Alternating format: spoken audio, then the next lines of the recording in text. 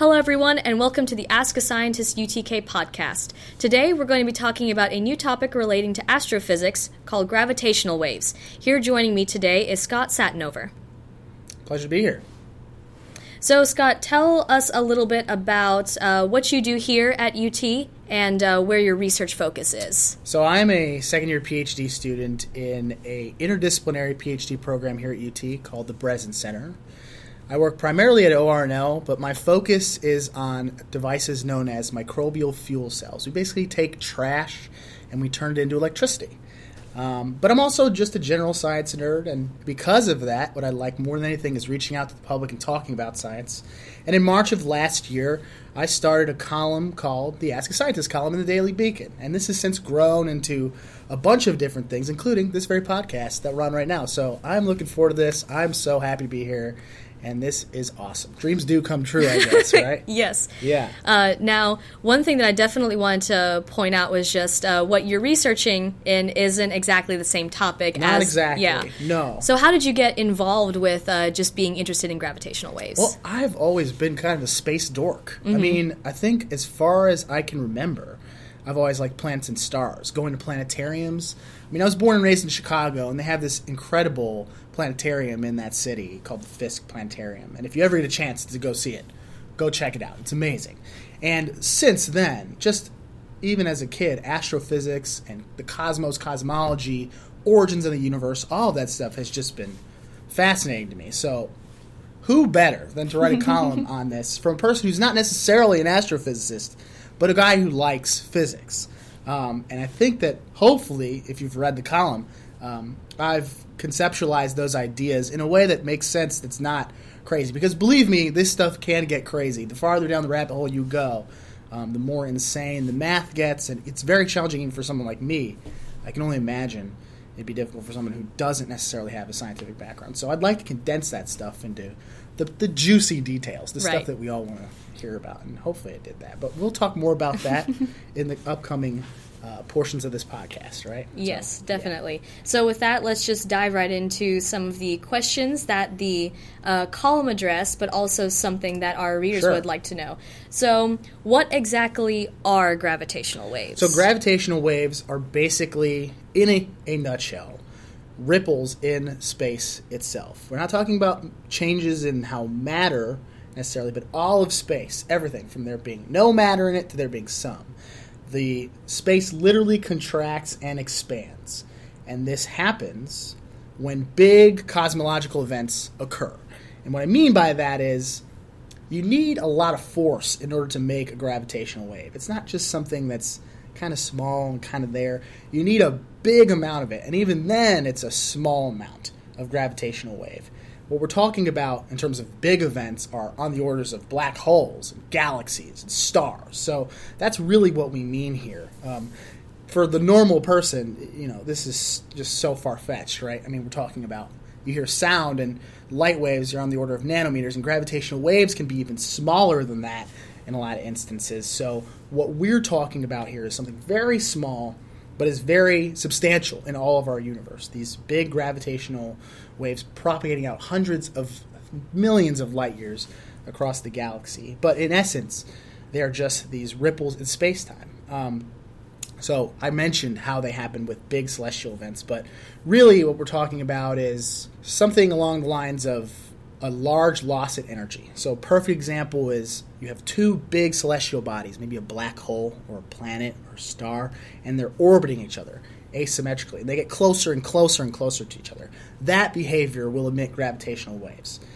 Maybe two stars smack into each other. I don't know if I can clap in front of this microphone or not, but if I could, I would.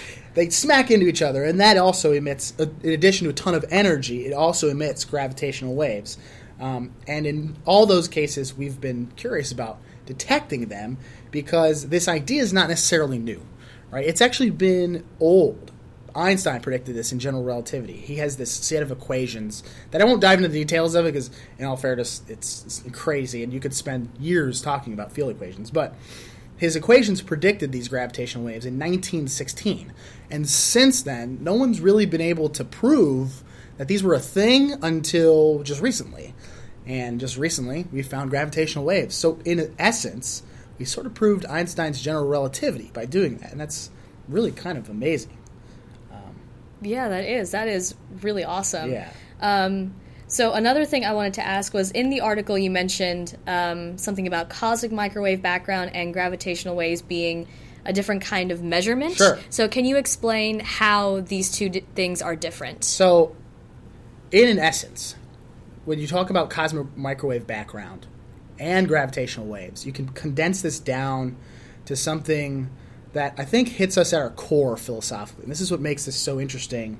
Maybe not necessarily just for scientists who geek out about this all the time, but possibly for people that are just interested in philosophy and the origins of the universe. When we talk about the Big Bang, the first key that we have for the Big Bang is something called the cosmic microwave background. And what that is basically background radiation that was emitted from the Big Bang, but only exists after everything was cool enough to condense. Before the cosmic microwave background happened, everything was so hot, it was just bouncing into itself. Think of it like a pool table with like 40 million balls on it. You can't get one ball in any of the pockets. But let's say you blow that pool table up 10-fold, 100-fold, 1,000-fold. Eventually, you're going to have some room on that pool table to get stuff moving around.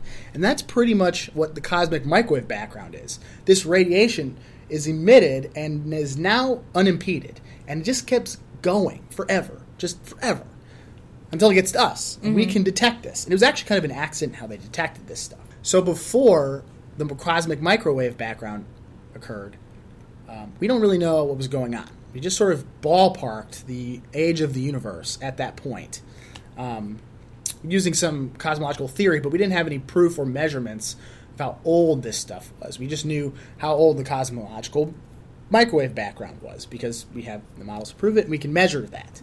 But the age of the universe before that point and what was going on there, we don't have any measurements for until, theoretically at least, we have this gravitational wave background.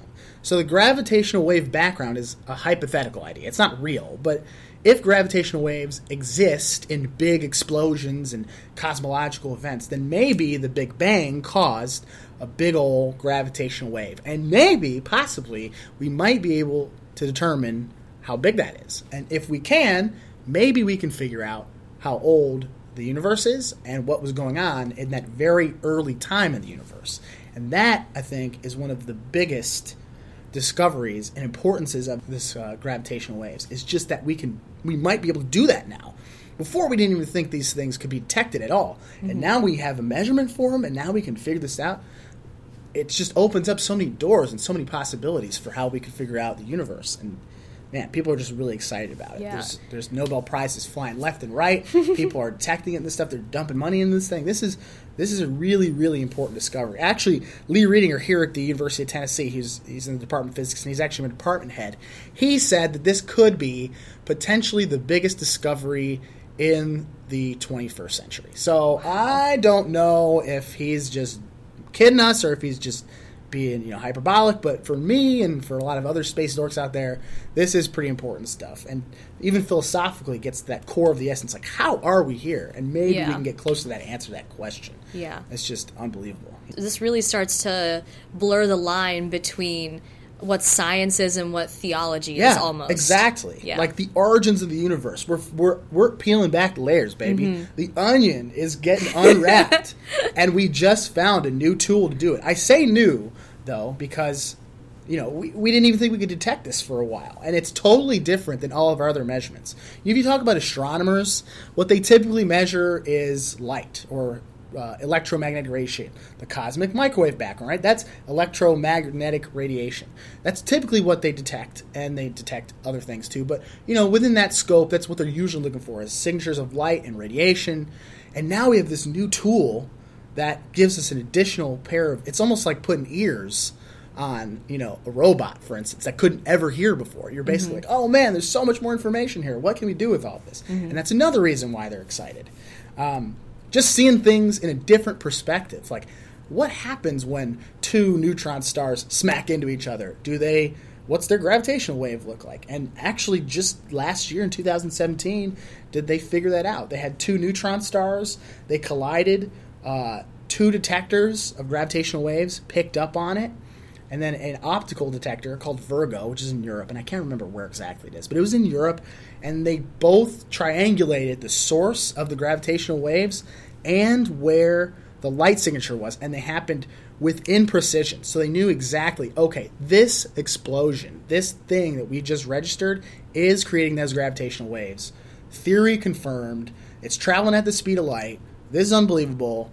Holy crap. And there's like press releases out there and LIGO's going nuts, man. Like, it's hard not to be enthusiastic about this stuff. Yeah, that is really awesome.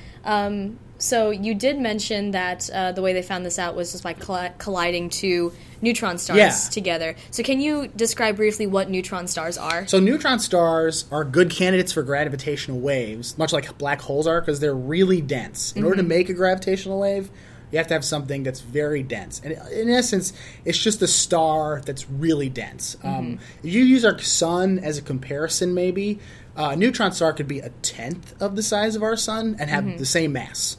So it's just as massive, and that means that if it moves around in the universe or it interacts with other stuff, it's very prone to create these gravitational waves, because the bigger the mass, the more likely it's going to make these waves, and that makes it a good candidate. So naturally, what's more exciting than when two neutron stars smack into each other and literally blow themselves to smithereens? I mean, I wish I could exaggerate, but that's pretty much what happened. It's rare for them to be on a collision course, and that's not quite true. What actually happened is they slowly started orbiting around each other, and since their orbits were slightly asymmetric, what happens in a lot of instances is they start to accelerate closer to each other, and as they get closer and closer and closer, they start spinning faster and spinning faster, and this process emits more and more gravitational waves that we can pick up, and eventually they merge. They become a single star, and when this happens, they emit all sorts of energy, like light and different elements, and it's like crazy. It's an enormous burst of energy because these two massive things collided in space. And we were able to pick it up, and we just happened to have our detectors in the right place at the right time. Or maybe not necessarily the right place at the right time, but we happened to have our detectors looking out for this thing, and we saw it. And boom, there it is. So that's not the only thing that we've detected with these detectors, and we'll talk more about what those detectors are if you're interested. But traditionally, they've been looking at black holes. Like, what's denser than a black hole? Nothing is denser than a black hole. And they've been observing the similar kind of orbits of black holes around each other, emitting these waves, and tracking them and seeing what those are. But only recently have we seen an event like this. I mean, this is crazy, where two neutron stars collide and make elements. And keep in mind, this thing happened like 100 million light years away. So that means it happened 100 million years ago. And we're just seeing it right now. I mean, it's just, one, the universe is big, and two, there's an enormous amount of energy out there. The fact that we can even see that with light and with gravitational waves is amazing. Right. Wow. Yeah. So you mentioned that whenever the neutron stars rotate around each other, and they kind of like start accelerating, getting closer together. Does that same thing happen with the black holes? Like, do they also collide? Yeah, they do the same thing, and eventually, inevitably, they collide. And they come to this point, and it's not quite predicted because we haven't exactly proven or seen a black hole in the same sense as we've seen neutron stars. Since they capture all light, they're more hypothetical in a sense that we're not exactly sure like what it is, what the mass of a black hole looks like, because it captures all light and it's just kind of this black dark singularity that is there. But we do know it has a gravitational pull. We know that it affects matter and space-time and all this other stuff that conveniently pop out of Einstein's general relativity. But the idea is they also can orbit each other. They're masses, they move in space, and that interaction happens with them as well as with neutron stars. And like with neutron stars, if their orbits are asymmetrical, they'll start accelerating towards each other, and their spins will get faster. If I remember correctly, I think their orbits are on the orders of like one period, like one full rotation is like on the order of thousands of milliseconds or something like that. So it's really quick. They're zipping. It's like it's going down like it's flushing down a toilet or something like that. It's crazy. And then they smack into each other, and what happens there is a little more tricky. But the neutron stars thing is a little bit more interesting, if only because we've quantified neutron stars a little bit better than we have black holes. Black holes are a little more enigmatic, if I should say. So, yeah, they're in that sort of environment.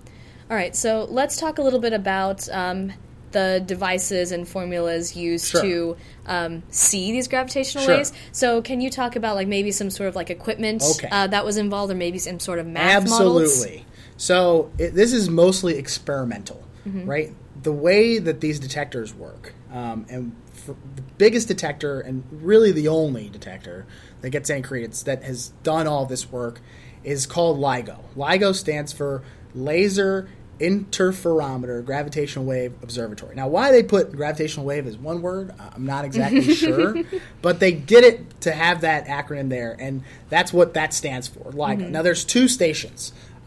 There's one on the East Coast and one on the West Coast, and I guess they use both of them to confirm the detections of others. So if one thing gets a gravitational wave and the other one doesn't, they can cross-reference and say, hey, this happened, or you must have got a blip on your screen, and it's nonsense. So they have two of them, and they're both in the United States of America, and then they pair what they see with other observatories, like Virgo, which is a light-based observatory, or a electromagnetic-based observatory that they have in Europe. The idea, though, of how they work is still totally different than anything we've ever done with light, whereas we're not just measuring light, we're measuring an inference from light. So you can't just get a device that measures gravitational waves. You have to be kind of clever. So the way it works is, what they do is they take a laser and they shoot it at a deflector of sorts. So one part of the laser goes in one direction and another part of the laser goes in another direction. And this deflection is 4 kilometers long. So there's like 2 channels where both laser pieces shoot out, and they bounce back and forth between that channel. I think it's around 280 times or something like that. It's 280 times before it eventually comes back and then merges again and hits a detector. And that combined, those 2 lasers that have been split, if nothing is happening, they should be exactly interfering perfectly. And what I mean by interfering perfectly is that there should be no difference in how they hit the detector. It should be basically the same laser that hit before. In any case, though, what happens is after that, if it hits the detector, nothing happens. It's just 2 lasers that have constructively interfered. They have the same wavelength, same profile, everything. But if a gravitational wave happens, and here's the kicker, one laser will get distorted while the other one doesn't. And the reason why they know this is because gravitational waves don't expand and contract in the same direction. It's kind of like if you squeeze a sponge, it pops out the end, right? It'll pop out one end, but it'll be squished in another. Well, gravitational wave in some instances is kind of like that. It has this, we call that anisotropy. It's not the same in all directions. So by having these 2 split lasers going in different directions, what you can do is you can measure the distortion in one while the other one is virtually unaffected and compare the 2. And that's pretty much what it does. So when you have this thing like the big old neutron star explosion, it gives a big old blip. And it's actually a kind of a hilarious noise that they've sort of interpolated from this. They've usually put like just a baseline noise, and it makes a blip if it sees an inference. When something like that happens, it goes whoop, just like that, like on the radio. It's actually hilarious. But that signature is that interference pattern being distorted. Now, this distortion is very small. Like, we're talking on the order of fractions of an atom. So you have to be really precise. And this is still a big instrument. We're talking about 4-kilometer channels. I mean, it's huge, right? And it's still that small. And they've gone through a lot of different mechanisms to make sure that precision is key. So they use some of the most expensive and precise mirrors that have ever been created because they need to have that. Their laser is 164 nanometers with an enormous amount of decimal places preceding. It is super precise because any deviation away from that nanometer could throw off your measurement. So they have all of this engineering that's gone in to make this the most precise device that they can, and sure enough, it's working.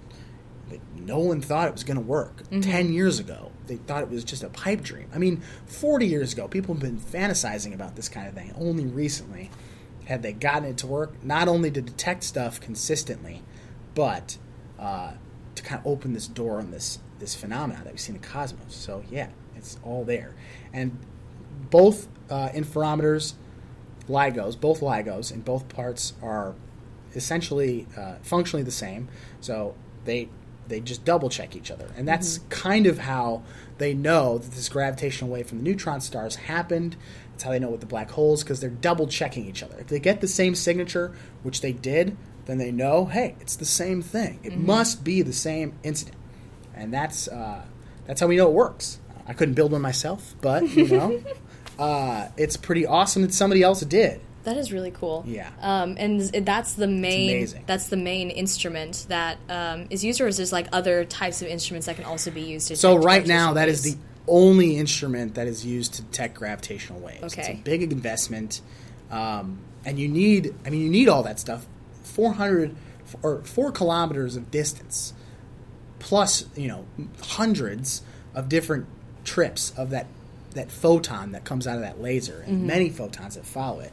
You can't just buy one of these at a store, unfortunately. You need all of that resource in order to do that. And a lot of the times, these detectors are located in the middle of nowhere as a result of that, too, because they don't want any noise, they don't want any interference, nothing like that. So it has to be precise, and it has to be well-engineered, and that means that it's rare. There aren't a whole lot of them out there. There's only 2 of them, and there's only 2 LIGO detectors, and they're both in the United States. But that's great, because we have a bunch of scientists working on that stuff here, and people love collaborating on this because it's so cutting edge. So I ain't complaining. That's amazing. Right.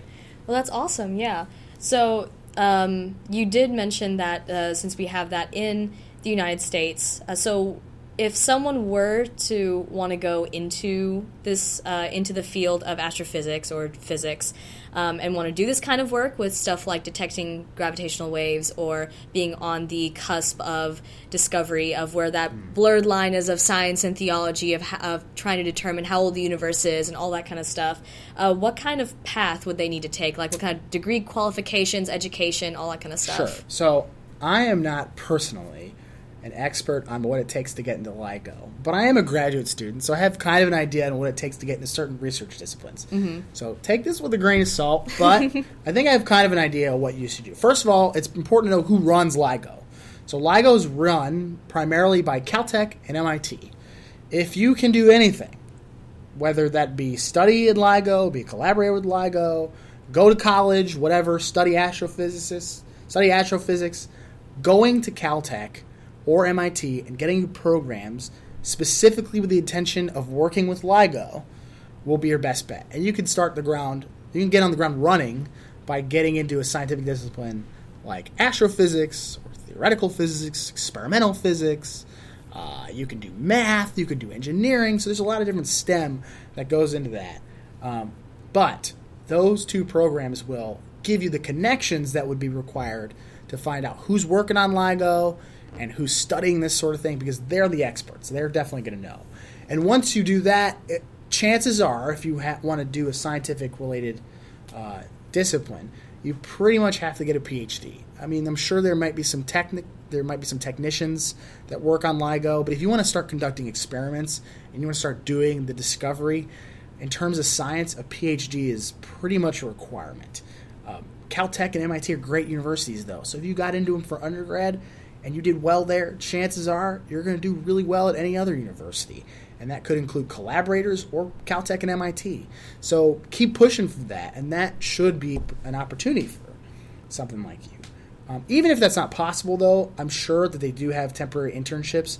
The LIGO website has a lot of information on it, and you can definitely check this out on their website. It's www.ligo.caltech.edu. You can definitely check it out there. And they have those opportunities there. It's probably easier if you're already at Caltech and MIT, but I'm sure that there's a possibility, at least, that you can find collaborators and other professors that will be willing to take you on for an internship at LIGO to do more of this work, to do more of these studies. What exactly that's going to entail now that we've seen neutron stars blowing at each other and black holes swirling around each other, I'm not exactly sure. You're going to be able to find that out. But those opportunities can be there for sure. Ultimately, though, it's all up to you in networking. If you can network as hard as you can, and if you push for this, I'm sure you're going to have a much better chance of getting there no matter what university you end up in. Networking is important no matter where you go, and definitely do that if you want to work on gravitational waves. The gravitational waves associated with those neutron stars, Nobel Prize winning work. They just handed it out. They're like, this is going to win a Nobel Prize, for sure. No doubt about it. A lot of people give credit to a few physicists for it, because they can only give out so many Nobel Prizes. But this is work that had many, many, many different scientists associated with it. And their names are actually all on the paper. There's a paper that was published with this finding, and you can look it up if you're interested. People kind of underestimate how much of a multi-man effort this really is. 30 people, hundreds of people sometimes are working on this. You may recall the particle accelerator that's over in Europe. It's the Hadron Collider. I mean, hundreds of people are working on those big devices. LIGO's not any different, and that means that there's a lot of opportunity there to study this kind of thing. This is a multi-man effort. They need lots of people with different disciplines, and now is definitely the time to start looking into this, because we've confirmed it, we've gotten it off the ground running, and now it's just even asking more questions than I ever thought. So definitely don't feel like the person who got the Nobel Prize is the only one who did anything, because they're not. There's definitely more to the picture than that. There's definitely lots of opportunity to be in that environment. That's good. Very encouraging message for sure. For people who still want to study the stuff that has already been discovered. There's absolutely more necessity to study science in this country. Don't let anybody discourage you, for sure. Of course. Awesome. All right, so that wraps up our discussion about gravitational waves. To quickly summarize a few of our points, we talked about what gravitational waves were, how that relates to Einstein's theory of relativity, how cosmic microwave background and gravitational waves can be used as a measurement for the age of the universe, but they can still be different. We learned a little bit about LIGO, as well as a really awesome machine that is 4 kilometers long. And we also learned what this discovery can mean for not only other physicists and astronomers, but for regular, everyday people like you and me. And we also learned a little bit about, if you want to do this type of work, what kind of education or degree qualifications or any sort of experience you might need to do that. So, if you have a question that you want to ask us or want to join the organization, send us an email. You can reach us at askasci@utk.edu, and you can also send us questions via Twitter at our handle @AskAScientistUT or through our Facebook page. A big thank you for Scott for guesting on our second episode, and thank you for tuning in. We'll see you soon for our next episode. Thanks a lot. Bye.